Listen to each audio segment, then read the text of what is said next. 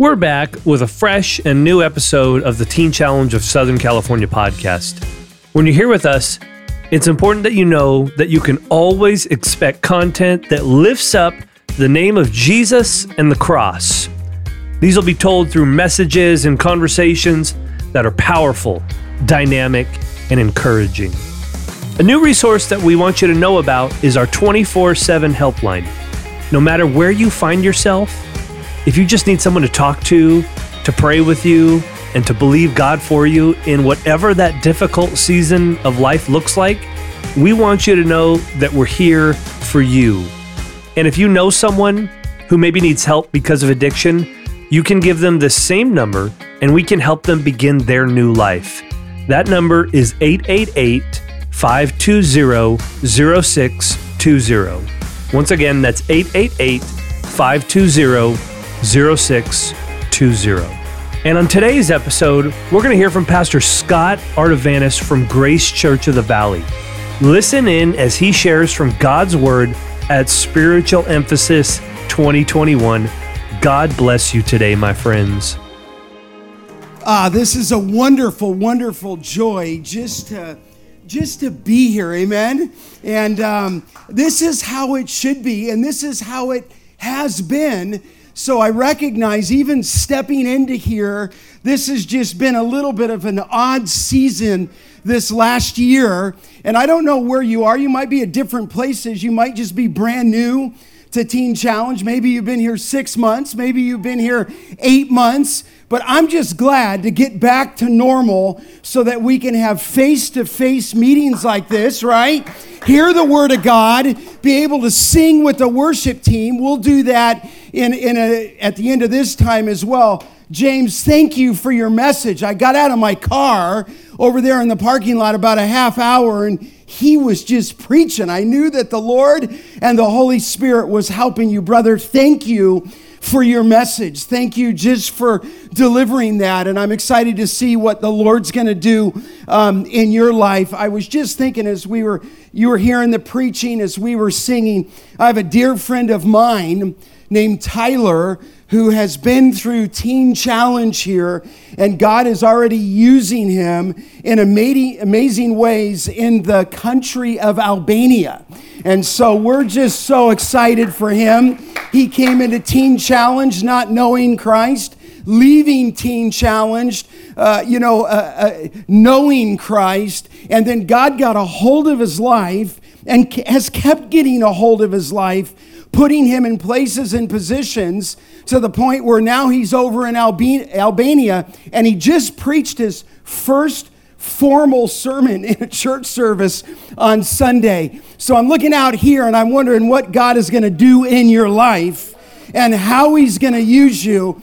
Because if you were to see Tyler's face, I don't know, 2.5 years ago, you would have seen an angry man, an unhappy man, a bitter man, angry at everybody in his entire life and the ones who loved him most. And then God caused a change to take place in his heart, and he was wonderfully transformed. And so I know if he did it in my life and Tyler's life, he could do it in your life. So here's what I want to talk to you about. I'm going to use James' outline, okay? He talked about, I think I got it right, he talked about there's distance, right, that we have, with God. Then there's deliverance from what we were distanced from. Then there's a discovery that is to be made. And then I think it was that last one, there's a decision, okay? And I want to talk to you, I want to zero in just on one focus of that little outline there. I want to talk to you this morning briefly on the subject from Scripture on deliverance, okay? That's what I want to address to you, is the theme of deliverance. Let me just say this before I turn you over in the New Testament, is that I love Teen Challenge.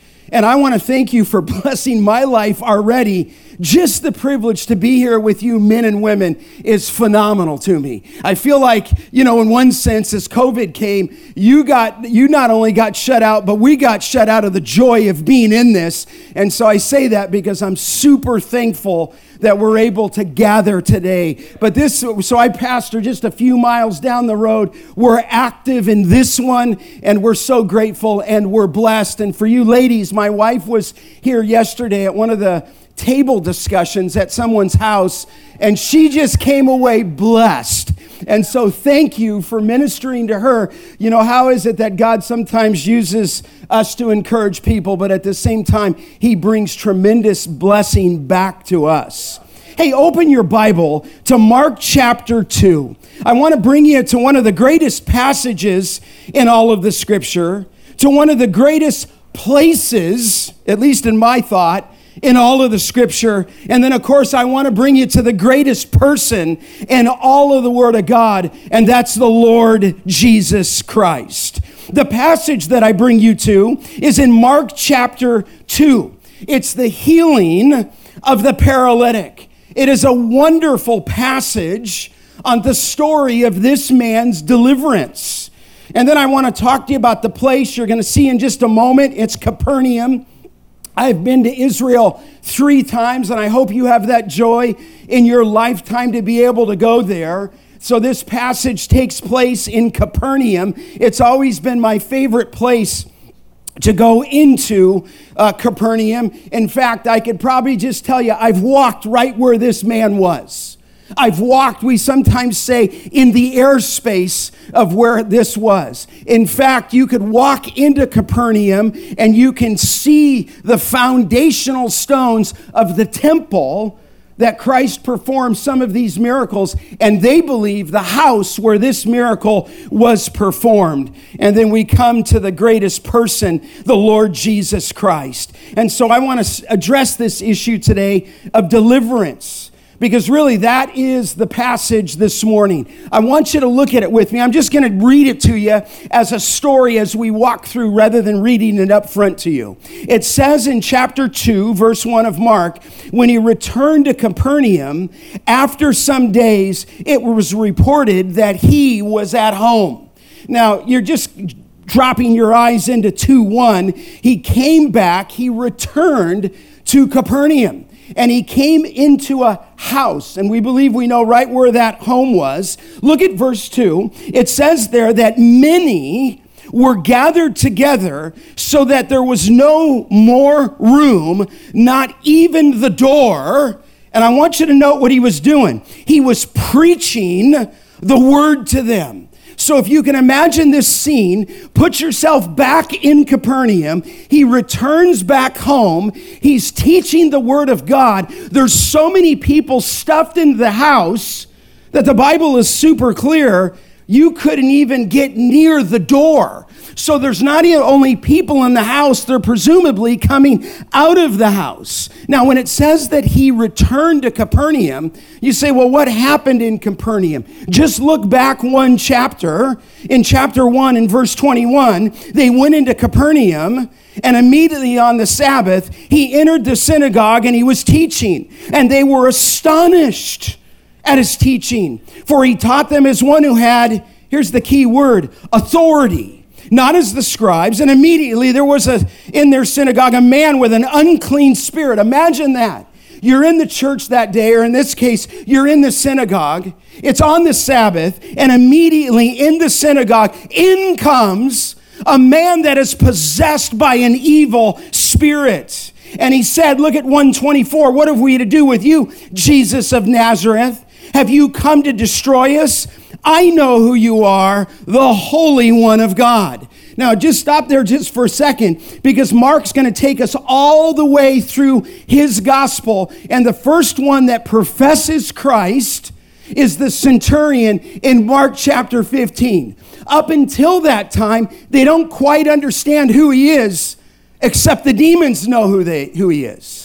We know, he says there, that you're the Holy One of God. And Jesus, verse 25, rebuked him, saying, be silent and come out of him. And verse 26, the unclean spirit convulsing him and crying out with a loud voice, came out of him.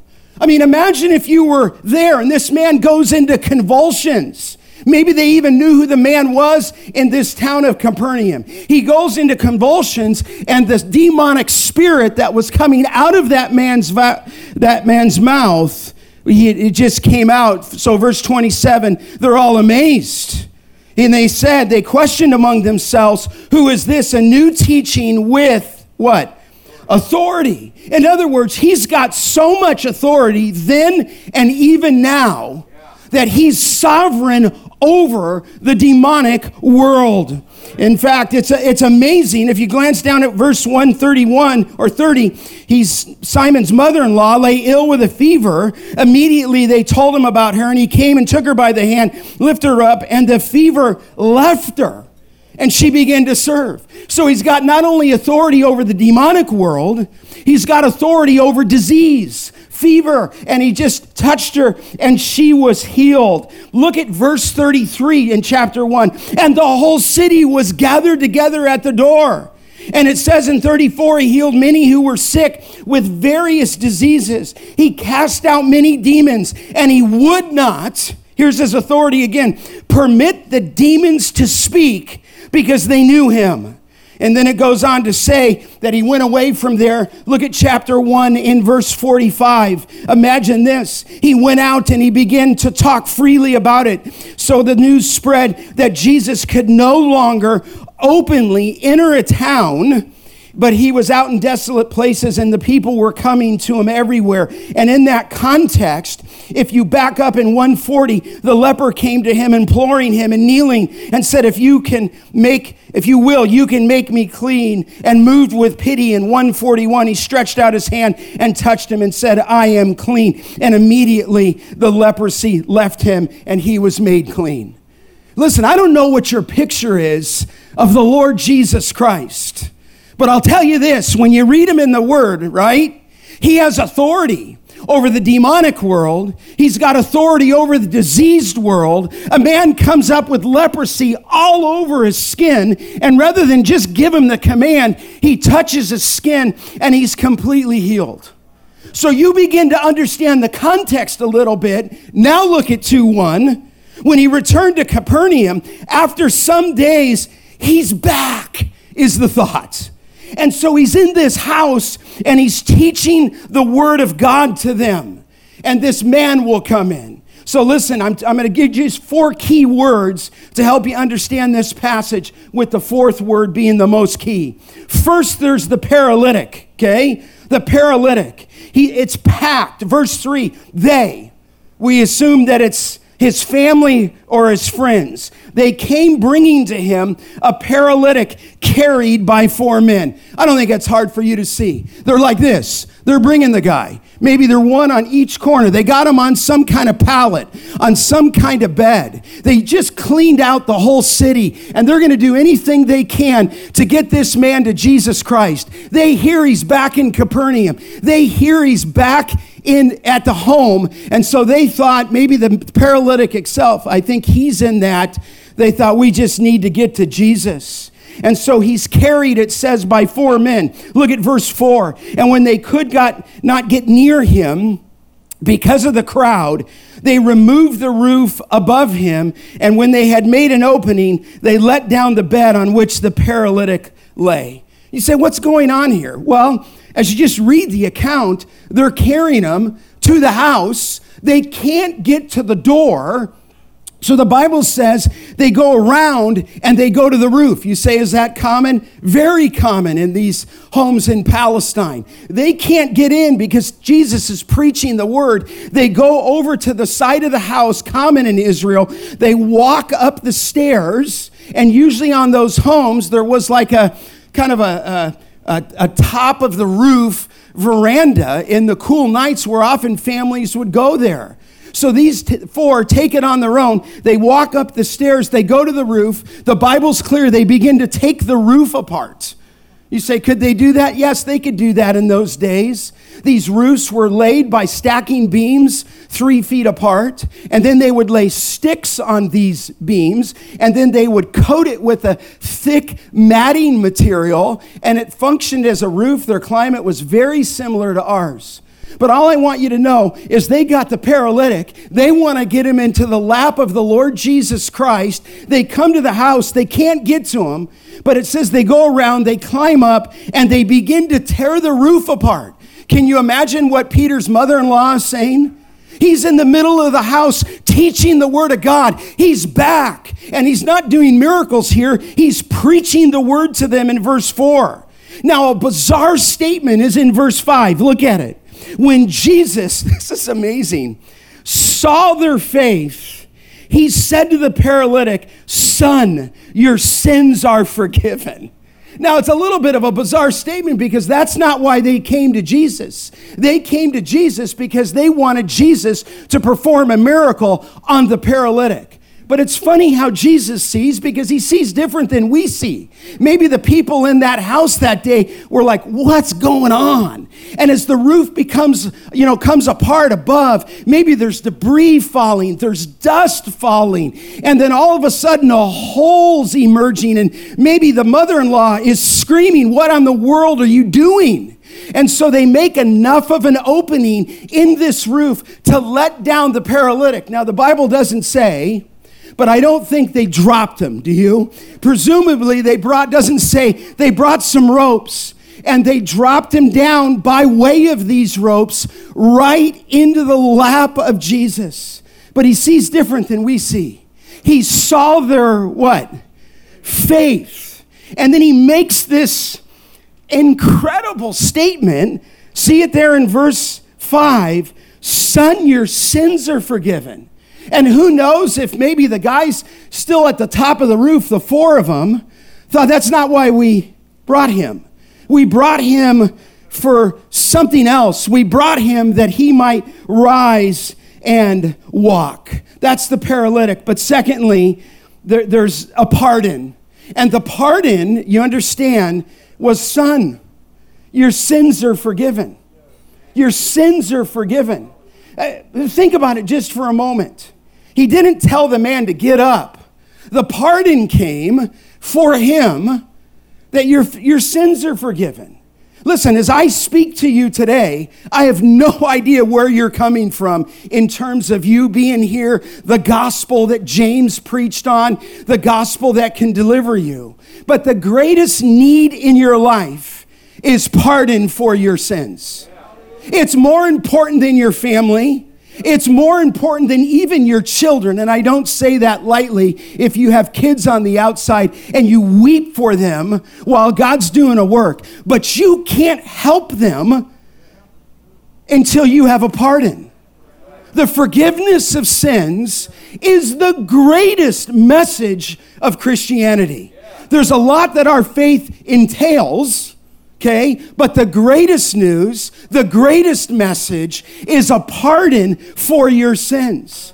So here comes the paralytic. He's looking for a healing, and he gets this pardon. But thirdly there's a problem. You say, what's the problem? Look at the text in verse 6. It said some of the scribes, this is the religious people, the PhDs, if you will. They're sitting there. They're in the house, okay? And here's the problem. They're questioning. Now, the Bible's real clear in their hearts. This is not a dialogue discussion. He comes down. Jesus looks at them. He sees his faith, maybe their faith, and he offers them a pardon. But the pardon leads to a problem. They're questioning in their hearts. You say, what were they questioning? It's in the text. Look at verse 6. It says, verse 7, why does this man speak like that? He is, what? Blaspheming. Because why? The next statement says, who can forgive sins but what? But God alone. Only God can grant pardon. Only God can give forgiveness of sin. Listen, you may or I may, I've had to stand before them for tickets and stuff like that, before judges. They may be able to pronounce something, but there's only one who has the authority to deliver you. There's only one who has the authority to take all your sins away from you. There's only one that has authority to bring joy and to bring peace and to grant the forgiveness of sins. and it's Jesus Christ. But the problem here is the Pharisees didn't get that, because the Pharisees are caught up with external righteousness. They just care how you look, how you come off. Do you tithe? Do you tithe your money? Do you serve at the temple? And Jesus is stating something radical here, men and women. He's saying that he has the authority to forgive sins. But the problem here is these Pharisees, they thought, who can forgive sins but God alone? Is that true? Yes, that's true. They actually said something true, at least part of it. Who can forgive sins but what? God alone. True statement? True statement. Only God has the authority, men and women, to forgive you. So let me just say it this way. He's got authority over the demons. He's got authority over disease. He can clean out all of Capernaum at one point. But now he has the authority, if you will, to pardon sin. But look what happened in the text. The mind reader is there. The heart reader is there. Verse 8, immediately Jesus, perceiving in his spirit that they questioned themselves, within themselves, said to them, why do you question these things in your heart? Is that kind of serious? I mean, they're not even talking. They're just thinking in their heart. And he goes right after him because the heart reader is there. He knows what they're questioning. So look what he poses in verse 9. He said, which is easier to say to the paralytic, your sins are forgiven, or to say, rise, take up your bed and walk? Now the question, you can look at that later today in your time with the word or tomorrow. Which one is easier to say? Your sins are forgiven, or secondly, rise, take up your bed and walk? I think I would have to tell you that both of them are the works of God, right? I mean, only God can tell somebody your sins are forgiven, not anybody else. But only God has the power to raise someone in this kind of condition. So in one sense, they're both works of God. But I think if I'm reasoning with you and you're thinking with me, it's probably easier to say your sins are what? Forgiven. You say, well, why do you say that, Scott? I mean, would you reason with me? They're both works of God. But on one hand, it's probably easier to say that because you're pronouncing something verbally on what you can't see internally. Does that make sense? You're telling somebody their sins are forgiven, but how do you know that? How is that demonstrated? See, I've been walking many times. I grew up in Southern California, close to the beach. I would go to Zuma Beach. I'd go to Venice Beach. And sometimes walking on Venice Beach, I would see people who say they were Moses. I mean, you get some unique people down at Venice Beach, okay? And they were wearing like the prophet's garb, and a guy was pretending to be Moses, I suppose. He could say he's Moses. So maybe Jesus is saying it might be easier to say something that you can't see than for me to rise this man that you could see. And so here he says, look at verse 10, now that you may know, and he uses this phrase, the Son of Man has authority on earth to forgive sins. He said to the paralytic, and here's the fourth and final word, the pronouncement. He said to the paralytic, imagine if you were there. I say to you, rise, pick up your bed and what? And go home. And he rose that moment. It's a miracle. And immediately he picked up his bed. He went out before them all, and they were all amazed and glorified God, saying, we have never seen what? Anything like this. Can you imagine that day in that home and this paralytic not only getting his sins forgiven, but having the ability to rise, take up your pallet, and go home? Listen, it's a double miracle because he not only forgave the sins of his heart, but he told him to rise, and presumably he had been in that pallet a long time and on that bed. And he didn't even need some kind of recreation to get his bones and his muscles loose. He rose, picked up the pallet, and left in the sight of all, and they glorified God. Now listen, I'm asking you, Teen Challenge, what's the greater miracle? I mean, we're in 2021 today. What's the greater miracle? Obviously, he rose, picked up his pallet, and went home and received the healing physically that he came for. But even bigger than the physical healing was the spiritual healing that his whole entire sin package was what? Forgiven. He received the greatest gift that God can give, the forgiveness of sins.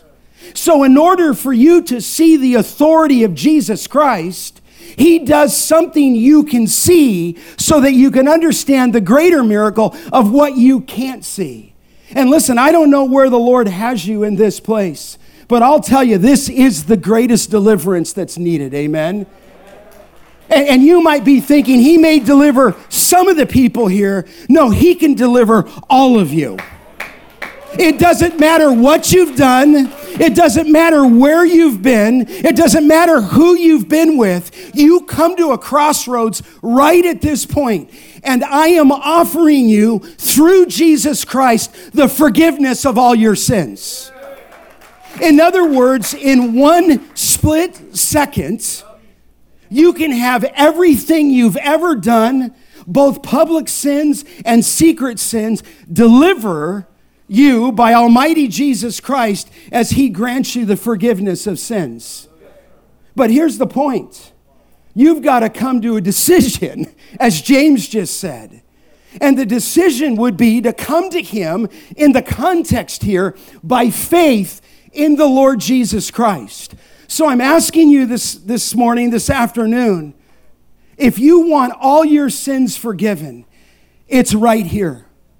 He talked about distance, then he talked about deliverance, right? Then I think it was discovery, and then it was decision. But if you've never been, his point, delivered, you can't get to the point of discovery and decision. So it comes now to this place, and I have no idea where you are, but I'm just telling you, he can forgive all your sins. And that's the message I want to get across. In my life, I was a teenager, and I was just bound up by guilt. I don't know another way to tell you that. I just had so much guilt in my life because I think I had understood the Word of God, but I wasn't living according to the Word of God, and I was doing what I want with who I wanted, and whenever I wanted. And the whole time I'm walking in my life doing what I want, living for myself. Even as a young teenager, I was conscious of this. I kept going like this, maybe just for a word picture. You know what I mean? I was looking over my shoulder because something in me was telling me I wasn't living right. Wasn't a believer at that point, but I kept looking over my shoulder. And I thought, as I looked over the shoulder, it was God who was calling after me, and me who had my fist up into his face, even as a teenager. And I didn't want to submit to God. I didn't want God to rule my life. I didn't want his authority in my life. So I'm moving about like this, but I'm guilty all the time. You say, how bad was your guilt? Real guilt. You say, like, how bad, Scott? Guilty that as I begin to move in my life, I begin to come under conviction, maybe once a month. Like, hey, maybe my life's not right. Maybe I'm lying to my mom and dad at that football game that I said I was going to go to, and then I really went to my friend's house. And that girl that my mom told me to stay away with, I said, Mom, she's really nice. And then I found ways to meet her at parties. And while I'm doing all that, kind of, that's not big stuff, but I'm guilty. Then my guilt became once a month. And it's beginning to drain my joy. It's beginning to drain me of just living in the moment for the Lord. But sadly, I'm telling you, teen students, what turned from once a month became once a week. And I'm living my life, but now instead of looking over once a month, I'm living it every week in guilt and in fear and even a degree of shame.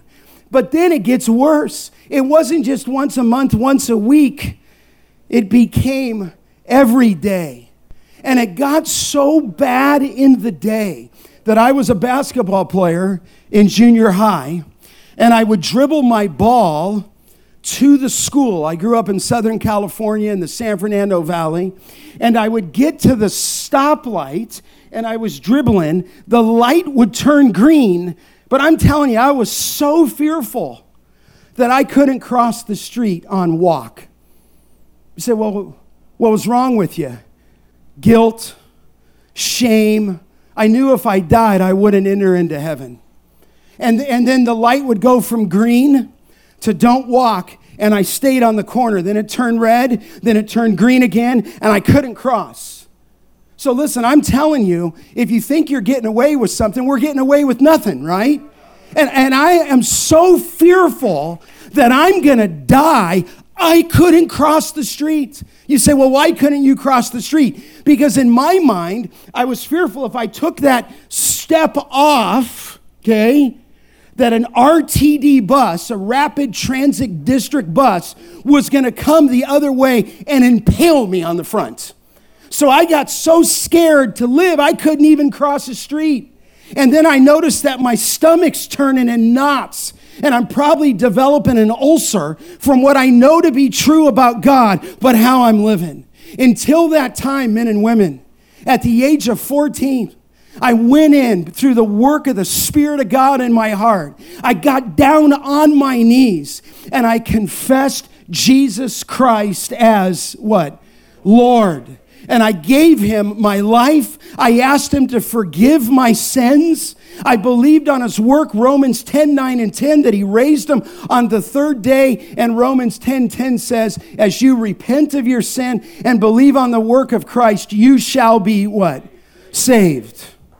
And I can just tell you, listen, I can still remember that day.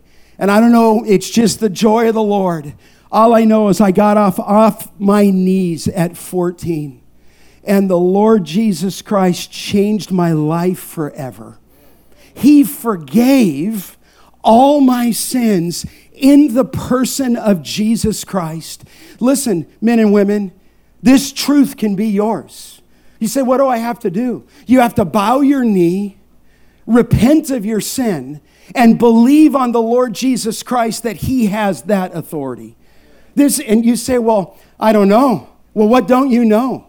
You're going to walk around in shame? You're going to walk around in guilt? You're going to go back to your old life? I don't think most of you want to do that. But listen, what you need primarily to fix that distance is you need to be delivered from your sin. And here would be the thing that really caught me. I'm just being honest with you. It wasn't the massive amount of sin that I was committing as a teenager, okay? I knew I was a sinner, but the scripture that cut to me to the core of my heart, I can still tell you where I was. I'm shooting baskets. I'm out in my backyard and I'm working on my three-point shot. And the Holy Spirit sent this scripture into my heart. James 2:10, you might know it. Whoever keeps the whole law but becomes guilty at one point, he is what? He's transgressed the whole law. And I realized that just one sin was enough to cast me away from the presence of God. And as soon as that sin came into me, that's when I entered, as soon as that verse came into me, that's when I entered the room. I got down on my knees, I would tell you, it's the first time in my life that I realized I was a sinner. And you don't have to be a big sinner. You can be a big sinner, little sinner. Even if my sin was enough, just one sin to keep me from God. But listen, here's the authority of Jesus Christ to forgive your sins. We just sang the song, I am redeemed. You have set me what? Free. Okay? I'll shake off what? The chains. Okay? The only way to get that done is to allow the Lord Jesus Christ to forgive your sins. Listen, in just a moment, as the worship team comes, we're going to sing again. And it could be that you want to come right back to this altar, and maybe you're in Christ, and you just want to confess something, and you just need to come clean with it. And if you confess your sins, this is our theme. God is faithful and righteous to what? To forgive us our sins and to cleanse us of our sin. So it might be that you're in Christ and you need to make your life right by opening your hand to the sin that He knows you have committed. On the other hand, men and women, if you've never been delivered by the forgiveness of your sins, I am offering you through the Lord Jesus Christ, the only one who has authority to do this. It's only bound up in the person and the work of Jesus Christ. He's the only one that can cast the demon out like that can wipe out disease, and here can pardon all your iniquity. But you got to come to Him in faith. You got to come to Him believing that He has that authority. And when you see Him as you are, you'll drop to your knee and say, God, change my life. And once He delivers you, then you can discover Exodus 3. Then you can make a decision on your life. But it goes always in this order. You've got to know your master. You've got to know your mission. And then you got to find the right mate. But the first one is to know your master. Then He'll give you a right mission. So listen, have you come to Christ? Would you have had enough faith in that day or this day to come and say, Lord Jesus, cleanse me from all my sin? You know, the amazing thing is, when the Lord comes into your life, let me just say this to you. He forgives all your past sin. He forgives all your present sin. But He even forgives all your what? Future sin. You say, well, wait, why would He forgive me all my future sin? Because when you come to Christ, He will cast all your sin as far as the east is from the what? The west. He will bury your sin in the deepest part of the sea, it says in the Old Testament. He will wipe out your sin like a thick cloud. You say, but Pastor, if He forgives all things present, wouldn't that lead me to a life of sin? No, it's just the opposite. You'll be so overwhelmed by the grace of God, so overwhelmed by the love of God, so overwhelmed by the forgiveness of God, that it will be your life joy to please Him in everything you do. And so the grace that redeems is the grace that sanctifies you. So here, let's pray together. Listen, if you would like to come up and just pray, you need to just come clean, agree with God about something, stand with me. Let's do that. And if you'd like just to bow your knee at the foot of the cross today, I'm telling you by the authority of Scripture, He could forgive all your sin. Father, do a work in this place. Thank you for James and his message. Thank you for the calling of Moses. But the truth is, Lord, that just what he said, this deliverance comes in the forgiveness of all of our sin. So, Father, I pray that you do a work here, both in the believer and in the unbeliever. And Lord, there's probably some people sitting out there thinking, he's a pastor saying that, or James is a pastor. I don't know if he'll forgive me. Father, I pray that they would see that because you're God, you can forgive sins. And Father, if we see anything out of Mark chapter 2, we understand the person of Christ. He is God. He's God in the flesh. And so he pronounced the proclamation of forgiveness because he himself is acting as the second person of the Trinity, the Lord Jesus Christ, who has all authority. Father, may this be the beginning of a wonderful day for these students. Bless who we are and what we've done. Father, we commit our time to you and ask this in Christ's name. Amen. Once again, thank you for choosing our podcast today. We hope that you're comforted, encouraged, and strengthened in the Lord today because of it. Don't forget to subscribe, though. It's easy. Just go to wherever you're listening right now and click subscribe. God bless you today.